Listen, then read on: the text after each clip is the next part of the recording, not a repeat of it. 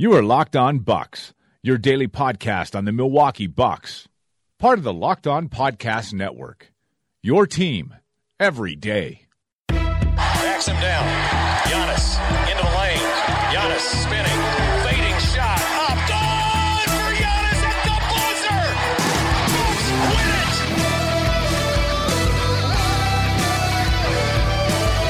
We may be young, but we believe on the future. Bucks win it. We may be young, but we believe on the future. Bucks win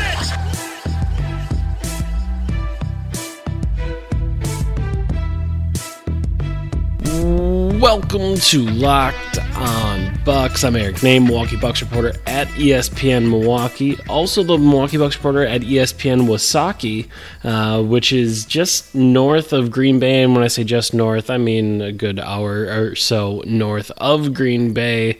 I have not been up there to the ESPN affiliate yet, but I should, really make my way up to the northern part of the state and just knock out a bunch of these in a couple of days. Kind of like how we are knocking out mailbag podcasts as we go through this week, and we have another one for you today. So the founder of brewhoop.com and my good friend Frank Madden will be joining me momentarily for the next portion of our mailbag. But before we do that, just a little bit of news to update you on today. Brandon Jennings has been waived by the Milwaukee Bucks. Obviously, we kind of assumed this was going to happen on July 1st. Then on July 1st, his guarantee date got pushed back to August 1st. And now August 1st came about, and the Bucks decided to waive Brandon Jennings. Not much of a surprise there.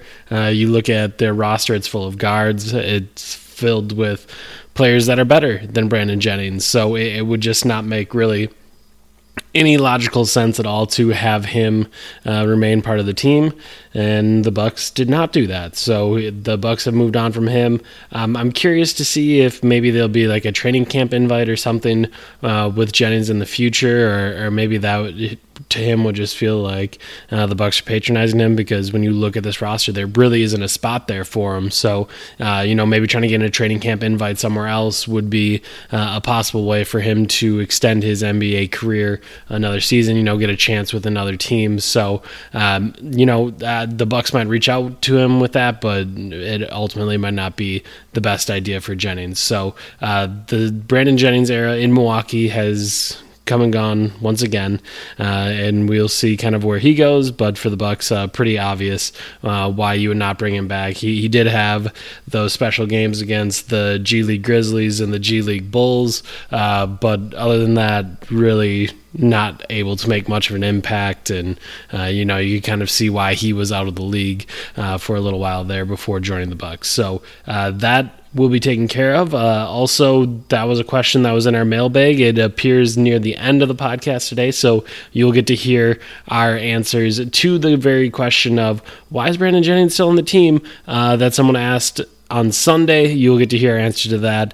You'll get to hear Frank and Eric from Sunday night answer that here on Thursday. So that will be what we have today. Some other fun stuff in there today. Hopefully you guys have been enjoying these. And with all of that being said, I will toss it to Frank. Looking at some more questions, Anil Saw asks, which player do you see improving the most next season in terms of production? We've kind of been alluding to some different guys. I don't know. Who do you think are the best candidates for that honor? I think there would be. I think Giannis always has to be involved in this conversation, just because he does it every year, and improvements by him may be at a higher level of importance than some of the other players. But I know most of the time when we discuss this, he kind of gets pushed to the side. I just wanted to mention that before I talked about my real candidates. I think it's got to be Tony Snell, right?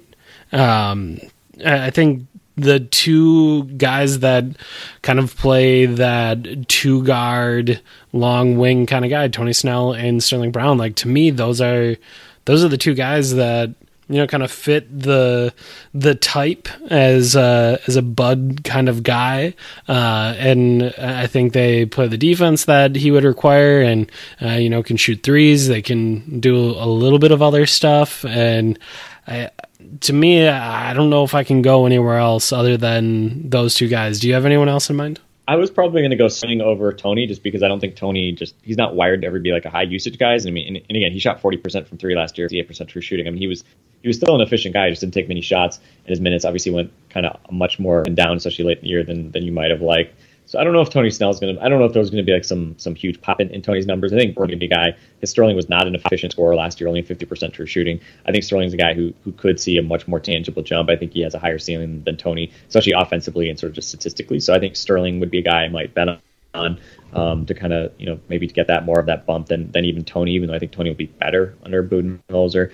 Brogdon, I think, is an interesting guy. Again, I think the scenario where Brogdon could be the breakout guy would be Bud decides at some point that he just doesn't want Bledsoe on his team for whatever reason, and Brogdon basically gets a much larger role because of that. I don't know really if that's likely, but I guess that might be one way. And then, to be honest, I think the guy that, if this guy, in a weird way, this is the guy that I kind of want to improve the most, just because the Bucks really need him to improve the most, probably, and that's Thon Maker. And I don't know if Mike Budenholzer has any magic beans he can sprinkle onto Thon Maker. But we've talked about how big of a year this is for Thon. He was bad last year. Like, he was a huge negative on the court until really the playoffs. And, going into his third year, I think he has to show now that he is a legit NBA player, which we joke about. But he's a guy that if he can swing from being a, very below average player to even being an, average NBA rotation center who can maybe have the upside to still keep getting better, that'd be huge, right? If he started knocking down mid to high 30% three rather than 29-30% three, and being all over the place and super inconsistent defensively to somebody that was actually reliable and they leverage his switchability and all that stuff, then that would be a big swing, because I think his minutes last year were huge negatives. And I think when you talk about what can make the Bucks better relative to last year, I think turning Thon's minutes from bad into decent, whether that's by just not playing Thon or by getting a better version of Thon, that's a really important thing. But again, I don't know if I'd bet on that, but that certainly would be, I think, a good outcome. David Pottinger asks, latest Giannis workout photo, guy looks to have added more muscle, added strength, increased chances of center Giannis. If so, what does the center rotation look like minutes-wise? So I think we kind of tread on this a little bit, but I didn't organize our list well enough tonight. So what do you think? What do you think about center Giannis? I don't know. Like, how are you feeling about that? We mentioned we don't like Chris Middleton at the 4. Do you think Giannis the 5? I don't know. Do you think it's finally going to be a thing? You said you would wait for it to become a thing before it becomes a thing, something to that effect. But I don't know. I'm first off to say Giannis looking jacked. Well, Giannis was jacked last year, and I think that picture that's been going around is with him, like, where he's like flexing, holding some barbells. So he's gonna look more jacked in that picture than he would just normally anyway. So hashtag muscle watch. I'm always a little skeptical of that, but. I think for Giannis, I don't think really like bigger arm muscles, biceps is what's going to make him be better at the center position. I think it's more about his core and his lower body than anything. And again, I almost worry about guys getting too jacked in the arms. But I'm always hesitant to really think too much about center Giannis, just because we've talked about it a lot, and Jason Kidd just never really wanted to go to it, and they just didn't really consistently play well with Giannis at that spot. But it seems like a really obvious thing to do in certain scenarios. Although I'd also say it's maybe a little academic too this year, because I think a lot of the like quote unquote Giannis center lineups might be lineups where he's out there with Ersan Ilyasova, in which case Ersan may be functionally just as much the center as Giannis.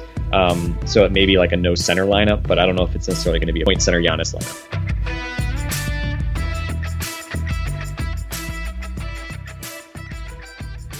I guess my larger question is, what's the point?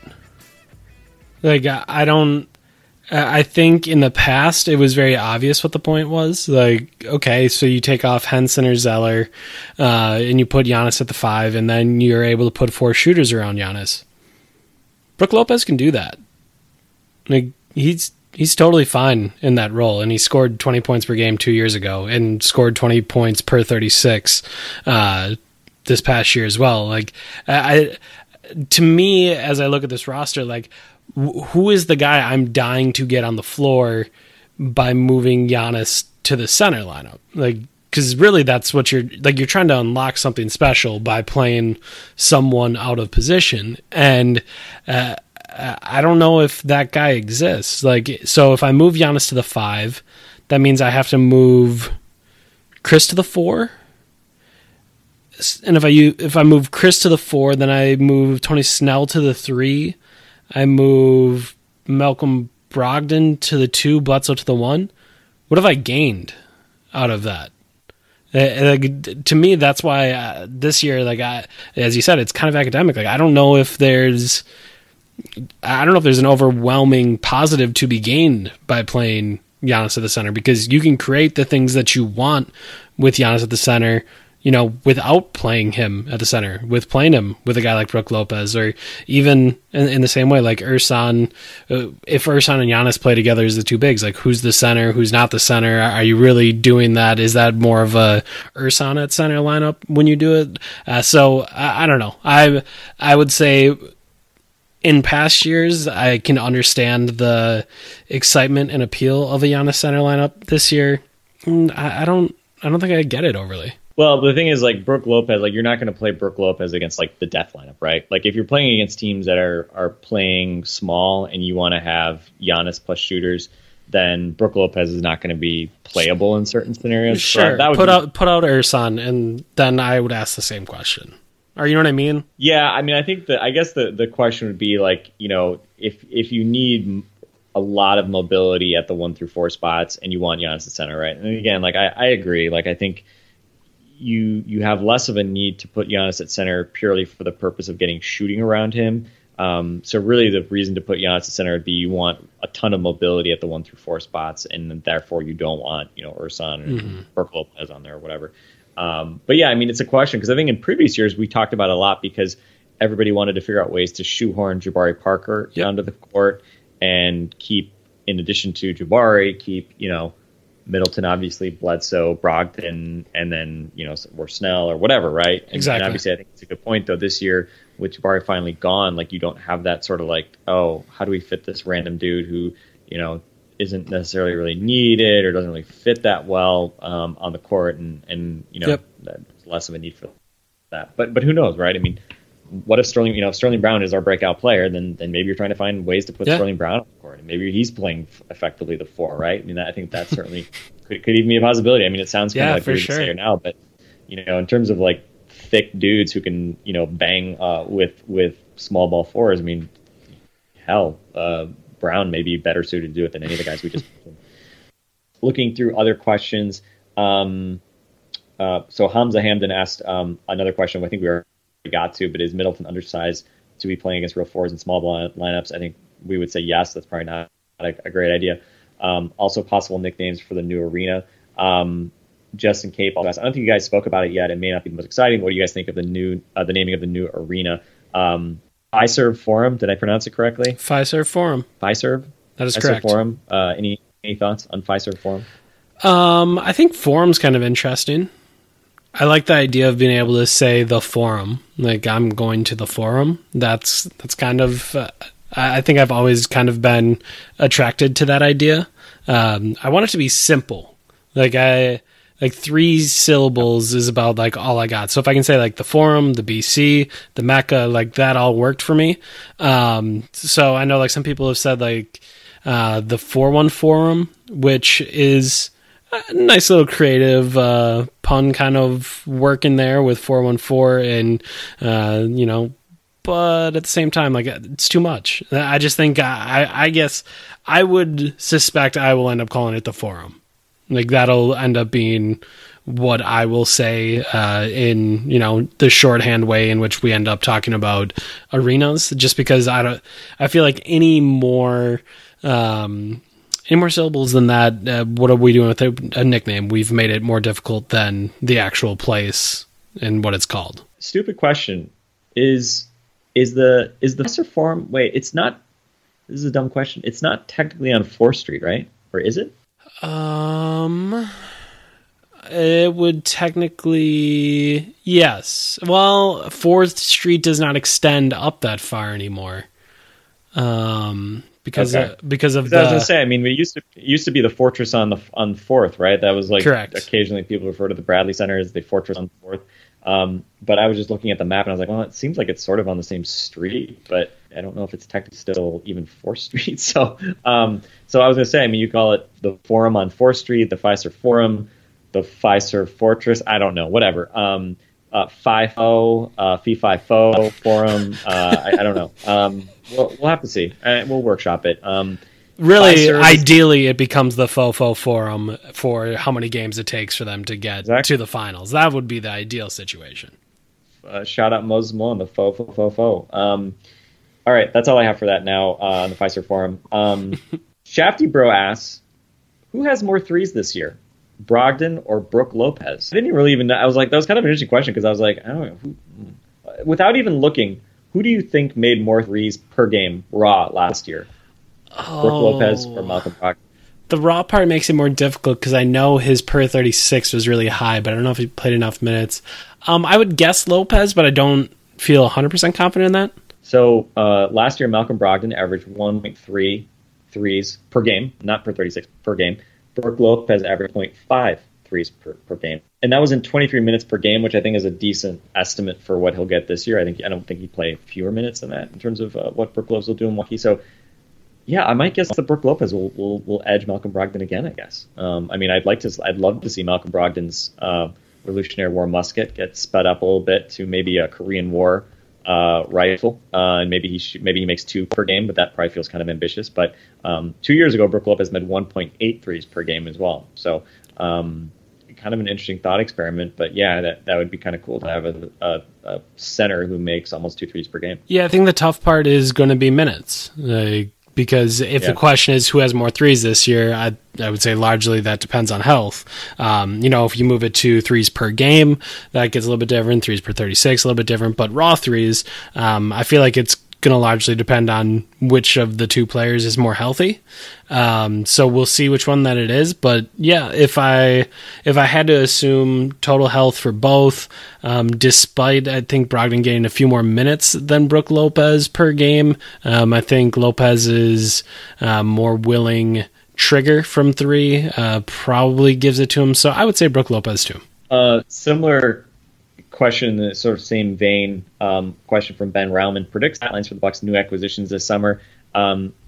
Let's just keep it to Ersan and Brook Lopez, and I'll just make it easy. Just say above, over, under on their stat lines, starting with Lopez, 13 points, 4 boards, 1.7 assists, 1.3 blocks.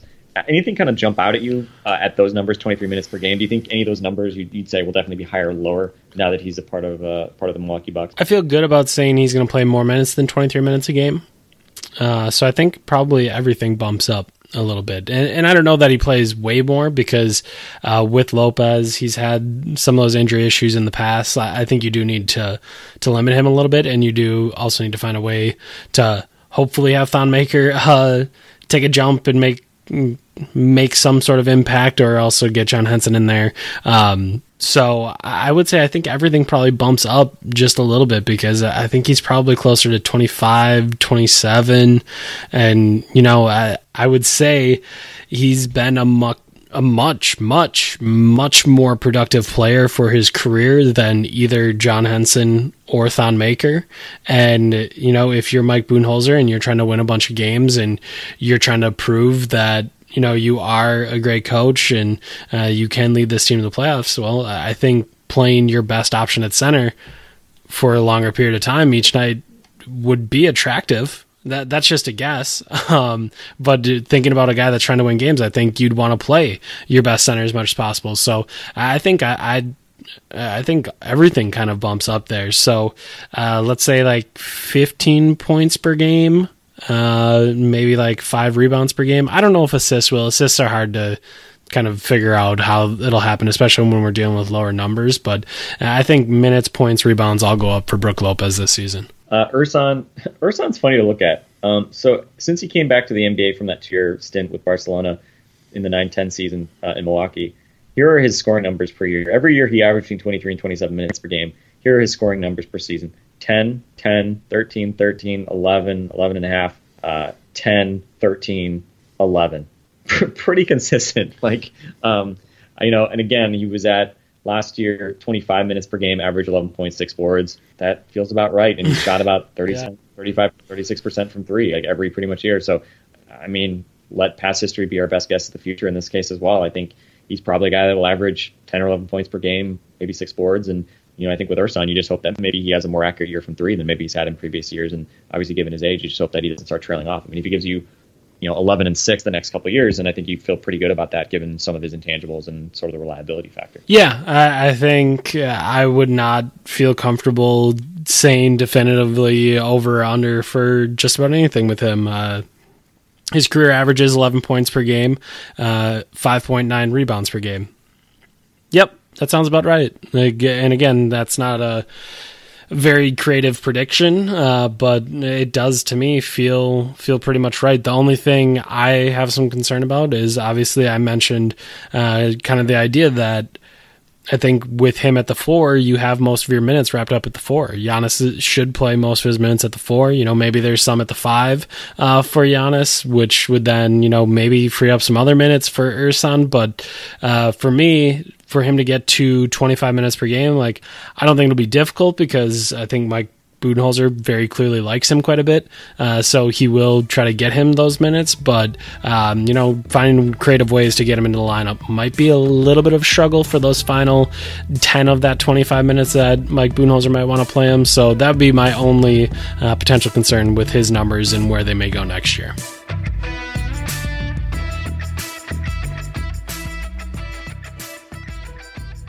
Kind of going, I don't even know if I can answer this. Bucks in Scotland, at Scottish Buck 68. Ask guesstimate the stat lines of Giannis, Chris, Dunn, Bledsoe, and Lopez. Any of the, let me say this. Any of those jump out? So any of those jump out where you think that guy may do more of this? You mentioned you wouldn't be shocked if Giannis averaged close to 30 points a game. Any of those guys jump out? I think this guy may do more of this year. We've already touched on a few of these guys. I don't think we need to talk about Lopez. I don't know. With Chris, do you think Chris scores more than 20 points per game this year? Do you think there's any kind of big moves in those guys, what you see from them productivity-wise? Attempting to guess a Thon stat line is maybe the most futile exercise we've ever tried to do on this podcast. We did it last year, missed terribly. We did it the year before, missed terribly as well. So I think we both took the under. We took the under on his minutes. Hey, don't take that away from me. Sure. But the numbers were very different than the lines we had set out. And so I'm just going to pass on Thon. I think the thing that stands out to me is you're going to see Giannis in a competent offensive system. You're going to see modern ideals applied to that offensive system. So I think you're going to see the chance for him to grow within said system. The question is just whether or not it's in a points kind of way or an assist kind of way. I kind of lead in points. You kind of lead assists. So I think that'll be interesting. I think Chris shoots more threes this year. Does that mean he just takes 2 more shots per game? Maybe. Or does that mean 2 of his not as great shots become threes this year? That could be the case as well. So, man, it's really tough. The Chris and Bledsoe stuff is just tough for me to predict because I don't know who benefits more and who gets more usage, or if neither of them get more usage under Mike Budenholzer. The thing I talked about when Budenholzer was first hired was that, we always talk about a Giannis-centric offense, and Mike Budenholzer is not a very single-player-centric offensive coach. He very much believes in getting everyone involved and making sure everyone is able to do something. So, maybe that leads to bumps for Chris and Bledsoe, bigger bumps for those two, and we don't see as much for Giannis. So, let me say, I'll take Middleton over 20 points per game this year. He is 20.1 this last year in 82 games. Obviously, he gets helped out a little bit from the games where Giannis misses, and he got to take, kind of a lion's share of those shots. And he kind of exploded in 2 of those games. And so maybe there's some regression we had there, but I'll take him over 20 points per game. Bledsoe, I think he stays pretty similar to what he was this past year.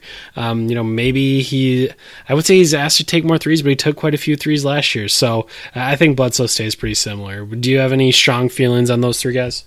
No. Next question. BK414 asks, Newman was waived by the Lakers. Do you feel he'd be more worthwhile on a deal than Jalen Morris? Also, who do you have targeted for the backup 3-4 minutes? I think we've talked a fair bit about the 3-4 stuff. I'll be honest. I know who Malik Newman is. I know he's a better shooter than Jalen Morris. I know Brad Rowland, our friend from the Hawks world, sort of tweeted some info at us. Basically Morris, just the question is, will he shoot threes? Decent defender, but his whole NBA sort of prognosis depends on that 3-point shot. In truth, I don't really care. I don't think probably either of these guys matter in the grand scheme of the universe, but I think it is an interesting philosophical question. Like, do you roll the dice on a guy who can maybe do other things but just needs to learn how to shoot, or do you roll the dice on a guy who seemingly can shoot but maybe has other flaws in his game? And I always kind of come back to, as appealing as shooting is, I always come back to the idea that in terms of what translates from college, shooting is something that actually one of the things that you can teach a little bit more than maybe some certain other skills. But there aren't any guarantees. That said, Jalen Morris is a two-way guy. He's not like a first-round pick or something like that. So I don't really care. Morris is a guy that obviously worked with Budenholzer, as well as Josh Langstaff last year in Erie with the Hawks affiliate there. So whatever, benefit of the doubt, etc. I don't particularly care that much, but I think it is an interesting test case just because it's always interesting to see. I mean, Trevon Duval, another guy, basically both of the Bucks two-way guys are essentially sort of shooting being a learned skill gambles, right? And it'll be interesting to see if either of those guys can add that skill, because they're definitely going to have it right now. Next question. Millennial at Kylo Ben asks, where would a team of the four Adetokounmbos and Thon finish in the East? Wow, that's putting a lot of pressure on Giannis Adetokounmpo. Last. Yeah, let's just say Giannis having to play small forward with Kostas and Thon at the 4-5. They're going to lose a lot of rebounding battles with that group. Maybe that's actually a fun question. How do they score? Is there any team that could not be that they could beat? Yeah, because Giannis would have to basically be the point guard and potentially the center, given what we see. And Alex is 16 years old. Unfortunately, I think Giannis is being asked to do too much there. Brock Sobieski asks, how many minutes does Henson get this year? He seems like he's being phased out unless he starts hitting corner threes. And some laughing, crying emojis. Thank you, Brock. Really interesting question. I don't know what the hell happens with John Henson this year. Is Thon Maker good? Yeah, that's the question, right? Because Thon Maker, the leash, the honeymoon may be over for Thon Maker this year. I don't think. I don't really think Budenholzer necessarily is going to have the same patience to just keep throwing Thon minutes the way that Jason Kidd did in previous years. And I think certainly the Bucks want to win games. I don't know how much more patience you can have with Thon. I think you're at the kind of put up or shut up time, and that could actually be a good thing for Henson, because if Thon's just sort of not if Thon is just regular season Thon again, then I would imagine Lopez and Henson are your two primary point centers, right? Yeah, so I guess you can kind of work this one in reverse. Like, how many minutes does John Henson get this year? I think the very most would be 25 minutes in a game, because I think Brook Lopez gets at least 23. Now, if Brook Lopez is good, I can see that getting bumped up to 25, to 27, maybe to 28, so that takes John Henson down to 20. Then you have to figure out, does John Henson get chances before Thon Maker? I don't know that Mike Budenholzer is committed to Thon Maker, but I would guess Thon gets those chances before John Henson. So you have 15 minutes there for Thon Maker. You're looking at, 5 or so per game for John Henson. I don't know if Mike Budenholzer is a fan of those 5-minute rotation spots for guys in the same way that Jason Kidd was. I would guess he isn't. I would need to study his rotations in a much more detailed manner. And then I think the variation all comes in from, is Thon Maker good? If he stinks, I think Mike Budenholzer would be more than willing to give up on him. If he doesn't stink, I think Mike Budenholzer would be more than willing to try to get as much as possible out of Thon Maker and totally erase John Henson's minutes. So Henson and Thon Maker minutes, if that prop bet exists in Vegas, do not put any money on it, because you are literally just guessing. That is it. I have no idea. I have no idea how many minutes John Henson gets this year. Yeah, if I had to guess, I'll just randomly guess, 19 minutes. I have no idea. Because, the other variable, too, as we've alluded to as well, is like, well, what if Giannis plays 8 minutes per game at center or something like that, right? And that takes that actually is a really substantial impact on somebody like Henson, especially if he's the backup center. So yeah, it'll be interesting to see just sort of how that plays out. And again, I mean, I think with Jason Kidd, we kind of knew some of his tendencies as far as types of lineups he wanted to play and types of players that he would fit into those lineups. And we don't really know as well. We can look at what, Budenholzer did with the Hawks, but, this is obviously a new group of guys and some very different types of pieces he has here. Stephen Judd asks a very good question, which, since we're planning to break this up over multiple days, we'll probably figure out in the process of these things being put out. But why is Jennings still a Buck? Interesting question, especially with Pat Connaughton being added as the 16th guy. The obvious presumption would be that either Brandon Jennings or Tyler Zeller would be dropped. I would certainly hope it would be Brandon Jennings, given I think Tyler Zeller is a much more serviceable NBA player. I don't know. Eric, what do you think? By the time this actually hits the airwaves, you'll probably be recording an intro saying, well, since this happened, Brandon Jennings was either not waived or waived. What do you think is going to happen this week? Do you think Brandon Jennings is waived? Since we are, an hour and a half into this, that puts us into at least the Thursday podcast. So I figure I just might as well make a prediction here. And then, like you said, in the intro, I'm going to end up saying what actually happened. So my prediction is right around noon on August 1st, Marcus Spears is going to report that Brandon Jennings is expecting to come back to the Bucks next season. And then that'll hastily be followed by the Bucks saying they have not made a decision on Brandon Jennings' extension. And then it'll then get reported that the extension has been pushed back to August 15th. Because that was the way they handled it the first time. So, the past is the best predictor of the future. So I'll just go with that again. I would assume that'll be how it all goes down. There'll be a lack of communication with Brandon Jennings, and they'll just keep pushing that guaranteed date back for Brandon Jennings. Yeah, I mean, the fact that they didn't just release Jennings in July is what makes me most nervous. I mean, again, whatever. I'm not going to have the rest of my summer ruined by Brandon Jennings not being waived. I just don't really see the point of keeping him on the roster as a fourth point at this stage. He's bad at basketball. Yeah, I mean, as long as you make sure you play him against those G League teams like the Grizzlies and last year's Bulls, then he can have his moments, right? I mean, he did actually throw together a couple of really nice games that helped them win basketball games. But yeah, I don't know. I mean, the nostalgic person in me sort of is kind of still enjoys the idea of Brandon Jennings randomly finding new NBA life as this end of bench guy. But yeah, I mean, the fact that he hasn't been waived yet is interesting. But again, with the Connaughton signing, they just have a ton of guards. So you just feel like at some point here, somebody's got to be pushed out. And again, I don't know if Brandon or Mike Budenholzer has the same nostalgia for Brandon Jennings that maybe some of the other Bucks front office folks do. So I will guess that logic will eventually win out here, and Brandon Jennings will no longer be a Buck. But whatever, nothing would surprise me. Since I've now removed the tongue from my cheek, yes, I would assume as well that he will be released. I cannot think of a reason for why he would not be released in the coming days. It just doesn't. It would not make any sense to me.